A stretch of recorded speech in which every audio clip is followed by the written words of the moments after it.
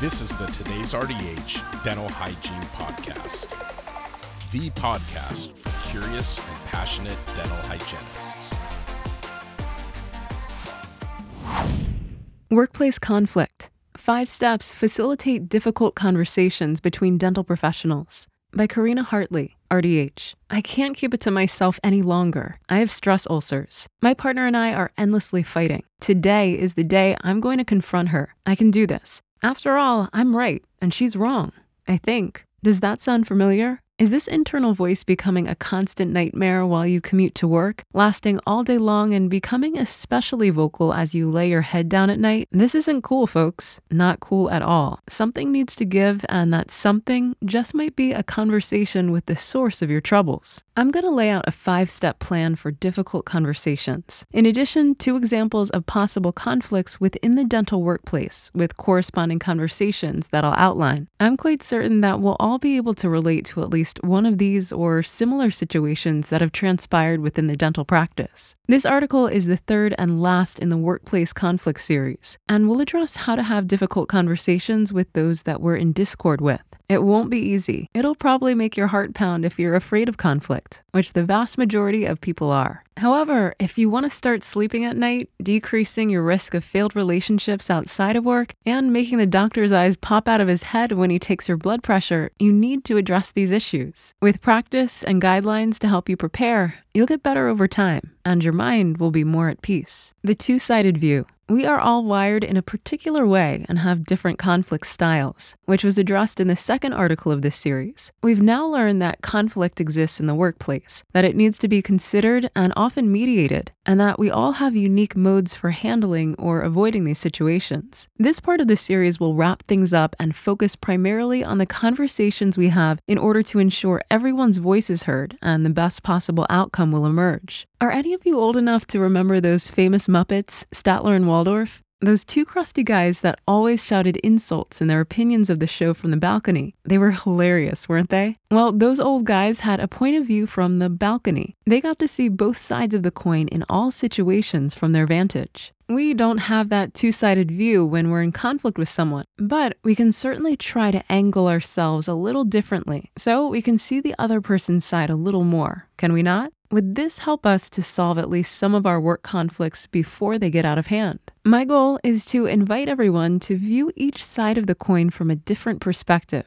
Try to be open-minded. You have absolutely nothing to lose and much to gain. The 5 steps in this plan for difficult conversations are: Step 1, prepare by walking through 3 possible conversations. 1, the what happened conversation. Where does the story come from? Information, past experiences, rules? What impact has the situation had on you? What might their intentions have been? What have you each contributed to the problem? 2, the feelings conversation. Understanding the emotions you experience and what is your emotional footprint. 3, the identity conversation. What does the conversation mean to me? What's at stake for you? And what do I need to accept to be better grounded? Was I wrong? Step 2, check your purposes and decide whether the issue is worth raising. Purpose. What am I hoping to accomplish with the conversation? And have a stance to support learning, sharing, and solving the issue. Decision. Is this the best way to address the issue? And if you don't have this conversation, what else can be done to let it go? Step 3, start from the 3rd story. What does this mean exactly? Describe the problem as the difference between your stories. Include both viewpoints, share your purposes, and invite the other person to be a partner in sorting out the situation. Remember that the last article discussed how collaboration is fundamentally the best conflict mode if it can be used. Step 4, explore their story and yours. Listen to understand their perspective on what happened. Ask questions along the way, and shift from blaming and accusations to perceptions, contributions, and feelings. Step 5, problem solving. Create options that meet the needs, concerns, and interests of both parties, and discuss how to keep communication open from this point forward. Okay, there's the basic 5-step plan that we can now put into action using the following scenarios that we may come across at the dental office. Scenario A, Melissa is a senior hygienist who always drops her dirty tray of instruments in the sterilization area for the dental assistants to process. The other hygienists contribute to sterilizing their own instruments as well as the dentists when they can, and they often fall behind due to the lack of help from Melissa. Tracy is one of the hygienists who's decided to speak to Melissa on behalf of the others and needs some direction. Using the 5-step plan for difficult conversations, let's walk through how it could be best handled. Melissa and Tracy have a discussion, with the end goal being that everyone contributes equally to sterilization. Step 1. Walking through 3 possible conversations. What happened? Melissa is not contributing to sterilization, upsetting the rest of the team. Feelings. Tracy is speaking on behalf of the other hygienists about how they all feel frustrated that they sterilize and Melissa does not. Identity. Tracy feels she's right to approach this topic with Melissa and has the support of the other hygienists, as they've all agreed together that this should be discussed. Step 2. Check your purposes and decide whether the issue is worth raising. Purpose. Tracy is hoping to convince Melissa to start contributing to sterilization. Decision. Tracy and the other hygienists agreed that this is the best way to approach the situation rather than go to management. Hopefully, Melissa will be receptive, and Tracy is usually the calmer, more diplomatic one who's highly respected by the others. If this conversation does not take place, the frustration will continue to mount, and the situation may escalate unnecessarily. Step 3. Let's assume Melissa has agreed to have a conversation with Tracy, and they sit down for a cup of coffee together at lunch. Start from the 3rd story. Melissa believes the senior hygienist earns the right not to sterilize instruments, and the rest of the team should do it. Tracy has explained that the other hygienists have all agreed that everyone, regardless of rank, should contribute equally to the office's duties because they're all equal providers. Tracy has asked Melissa to be open-minded about solving this problem together so that everyone can be happy and there won't be a future conflict with the issue. Melissa has agreed to listen to Tracy's perspective in return for sharing her feelings. Step 4. Explore their story and yours. Tracy starts the conversation by explaining that over the last several months, the other hygienists, including herself, this creates a solid stance so she isn't pointing fingers, have noticed that Melissa has contributed less and less to the daily office functions. Melissa acknowledges that she's performed less of the mundane tasks, as she calls them, because she's been in the office the longest and has earned her wings to do so. Now that Tracy understands Melissa's mindset, she asks Melissa the following questions, and Tracy replies accordingly. Tracy: okay, I get it now. You're right.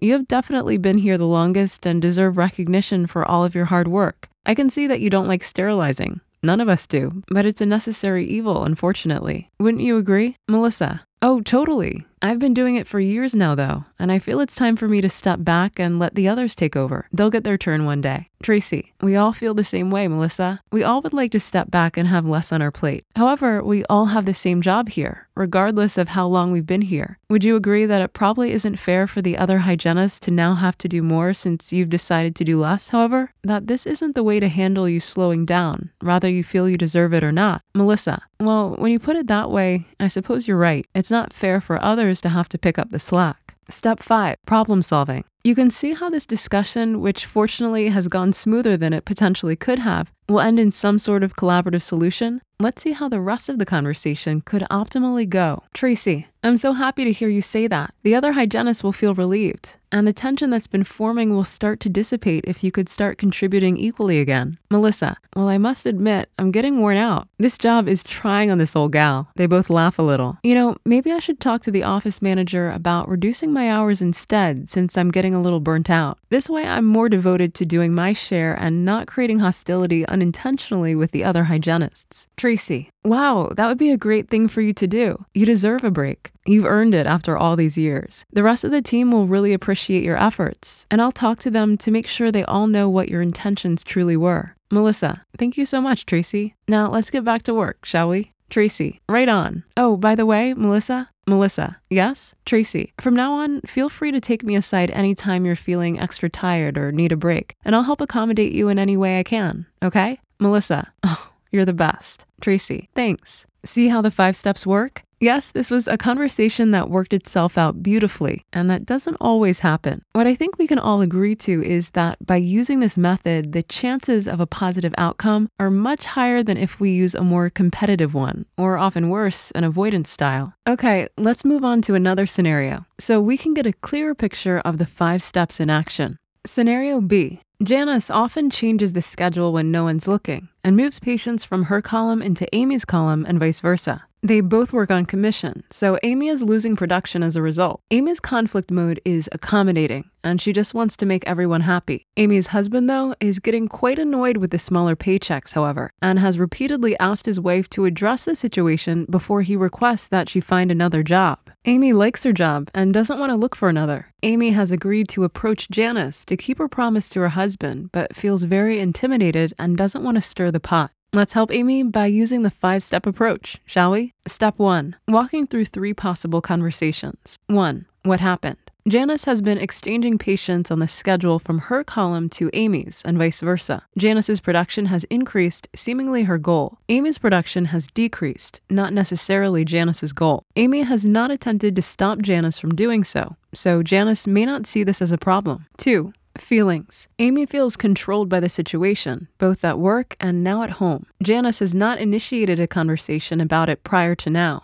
3. Identity. Amy's husband is now getting upset because this is directly affecting the family's income. Amy will have to seek other employment if this situation isn't amended, and she doesn't want to leave her present job as she enjoys it. Amy needs to accept shared responsibility, since she didn't do anything to stop the situation or speak her opinion prior to now. Janice may be unaware that there's a problem. Step 2. Check your purposes and decide whether the issue is worth raising. Purpose. Amy knows this conversation needs to happen, but she's been avoiding it. She'll be open-minded to Janice's responses and do her best to reach a decision together, and not just cave in like she always does, all while attempting to preserve harmony. Decision. Amy has decided that she'll approach Janice at the end of the workday and ask her to chat about their schedules the following morning together, if Janice would mind coming in 15 minutes early to do so. If Janice does not agree to do so, mediation will be sought. For the sake of this discussion, however, we'll assume Janice agrees to meet early the next morning. Step 3. It's the next morning, 15 minutes early as agreed upon. Start from the 3rd story. Amy has stated to Janice that she's noticed a difference in the schedule lately between both of their columns, and it seems as though Janice is getting the lion's share of the most productive patient load. Janice, who has a competing conflict style, has retorted by saying that she's better at the harder cases and with periodontal management, so she's taken it upon herself to switch some patients around for the betterment of the patients. Amy, who's working very hard at not being so accommodating, knows that this is not true and that the real reason for switching patients is due to production numbers. Amy verbalizes to Janice that she's noticed a significant decline in her paycheck as a result of Janice taking it upon herself to switch the columns around and that this isn't a good situation for her to be in. Janice starts fidgeting a little, acting slightly remorseful but still not backing down. Amy takes the opportunity to ask Janice if she thinks it's possible to solve this issue together rather than go to management. At that point, Janice realizes that she can't take advantage of the situation or Amy any longer, and that they need to settle this now.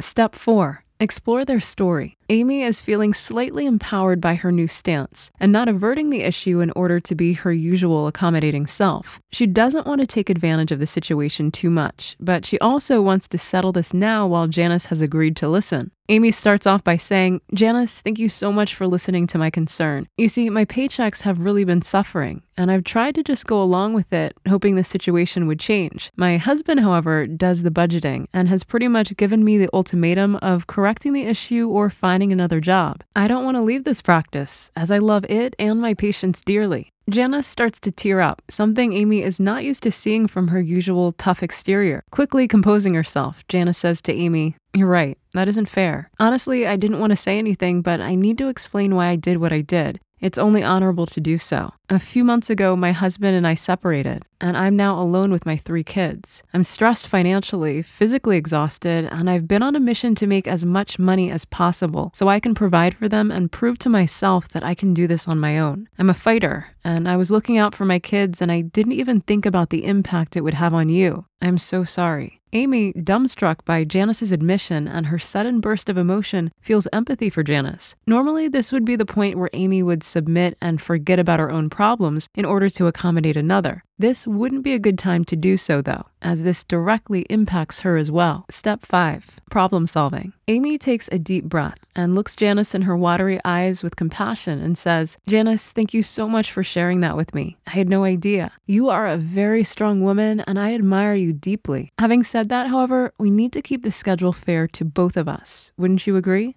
With humble eyes, Janice apologizes again. Yes, I'm so sorry. You're right. My life should not impact yours. And you have just as much experience as I do with periodontal patients. We should work together from this point forward and not against each other. Relieved, Amy says, "Great idea. Thank you for this. How about we don't ever touch the other person's schedule unless we directly ask the other if a switch is warranted? This would be the most respectful method so that we both get a decent paycheck in the end." Yes, definitely. You're right. Thank you for understanding and not going to management about this. You're a top shelf gal, Amy. Oh, thanks, Janice. Hey, maybe our kids can have a play date sometime at my place, and we can chat about things other than work. Would you like that? Indeed, I would. I don't really have a lot of friends, and I sure could use one right about now, especially one as sweet as you and with kids the same age as mine to play with. The rest of the day was much better, and Amy's paycheck improved in the end. Janice also approached her manager and asked for some additional hours in order to help with her increasing financial responsibility at home. This isn't a typical scenario, but a doable one using this approach. These are just two of many examples that I'm quite certain that we've come across at one point or another. We'll now end this series about conflict in the workplace and switch gears a little in the next series, directed more at a leadership and practice management type of theme, which I hope you'll all enjoy. Abraham Lincoln once said, "To ease another's heartache is to forget one's own." Thanks for staying tuned and listening through this series with open minds and hearts. After all, we're in this together, and we need to lift each other up as much as we can. Until the next series, my colleagues and friends, hugs. Thank you for listening to the Today's RDH Dental Hygiene Podcast. Subscribe on Apple Podcasts, Google Podcasts, Spotify, Stitcher, or wherever you listen to your favorite podcasts.